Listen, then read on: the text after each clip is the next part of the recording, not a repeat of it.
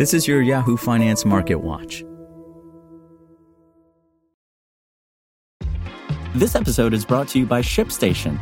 You know, some things take a lot of work, like sending little robots to far-off distant planets. And just as that's challenging, so too is running a successful e-commerce business, especially when there's so much to do. So I want to introduce you all to ShipStation. Now, I love using ShipStation because of its easy-to-use dashboard, which makes managing orders and printing labels a breeze and super smooth. Oh, and the customer service is just out of this world. It's exactly what you need to help grow your business. Sign up for your free 60-day trial at shipstation.com/technews. That's shipstation.com/technews. This is Yahoo Finance Daily, a daily update on the top business, finance, and stock market news from around the world. Let's jump into today's stories.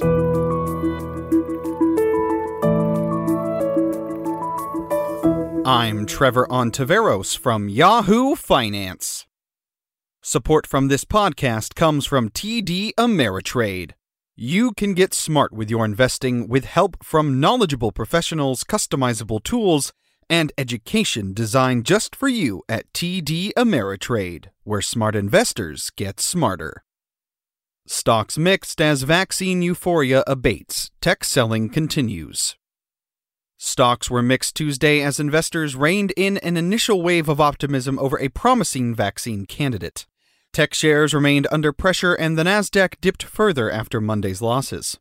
News that a Pfizer and BioNTech's vaccine candidate was more than 90% effective in preventing COVID-19 in patients in its clinical trial helped fuel a market rally earlier on Monday.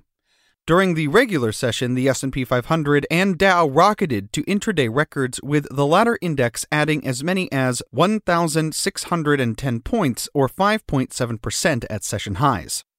However, both indices paired some gains into market close. I think the big surprise here was the efficacy. I think you had polled investors before this, the efficacy range would have been 50 to 75%, as sort of a wide range. Stuart Kaiser, UBS head of equity derivatives research, told Yahoo Finance on Monday. If this number is truly 90% or above, I think that is what the market is responding so positively to. More positive news from companies working on COVID-19 vaccines and therapeutics came out during the overnight session.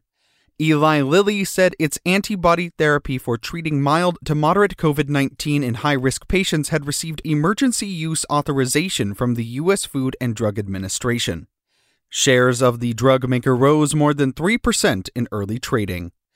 Shares of cruise lines, airlines, and lodging companies, which each stand to benefit from the increase in consumer confidence that an effective vaccine might confer, gave back some gains after surging during the regular session. Many of the tech stocks that had led the market higher earlier this year did not participate in Monday's rally, however, and continued to sell off Tuesday morning. Investors unloaded positions in software names that had climbed throughout much of 2020 as traders treated them as safer bets, while the pandemic threatened to keep people mostly at home. Other safe haven assets, including gold, silver, and U.S. Treasuries, steadied Tuesday morning after tumbling during Monday's session. A successful vaccine has widely been viewed by investors, company executives, and politicians as the key component of a broad-based economic reopening and sustained recovery. About 27 million workers, or about 22% of the U.S. workforce, are in occupations that require close physical proximity, Torsten Slok, chief economist for Apollo Global Management, pointed out in a note, with many of these workers having been put out of work by the fallout from the pandemic and social distancing orders. Still, widespread distribution of a vaccine from either Pfizer or one of the other companies in late-stage trials, including Johnson & Johnson and Moderna, is not likely to take place for months, even after approval is granted. Some analysts cautioned against extrapolating too far beyond Monday's knee-jerk jump higher in markets, as the race for a vaccine and the ongoing uncertainty over whether Congress might deliver additional fiscal stimulus in the meantime continue to play out. The vaccine news is really a 2021 story, and we still have the worst to deal with COVID as cases run at new highs.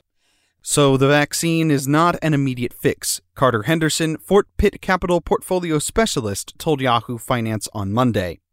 That's why we believe stimulus is still on the table. So if we get news about stimulus early in next year coupled with vaccine news, we think the market could have a true melt-up. For more live coverage of business, finance, and stock market news, please visit yahoofinance.com. We'll be back tomorrow morning with your daily update. So until then, thanks for listening.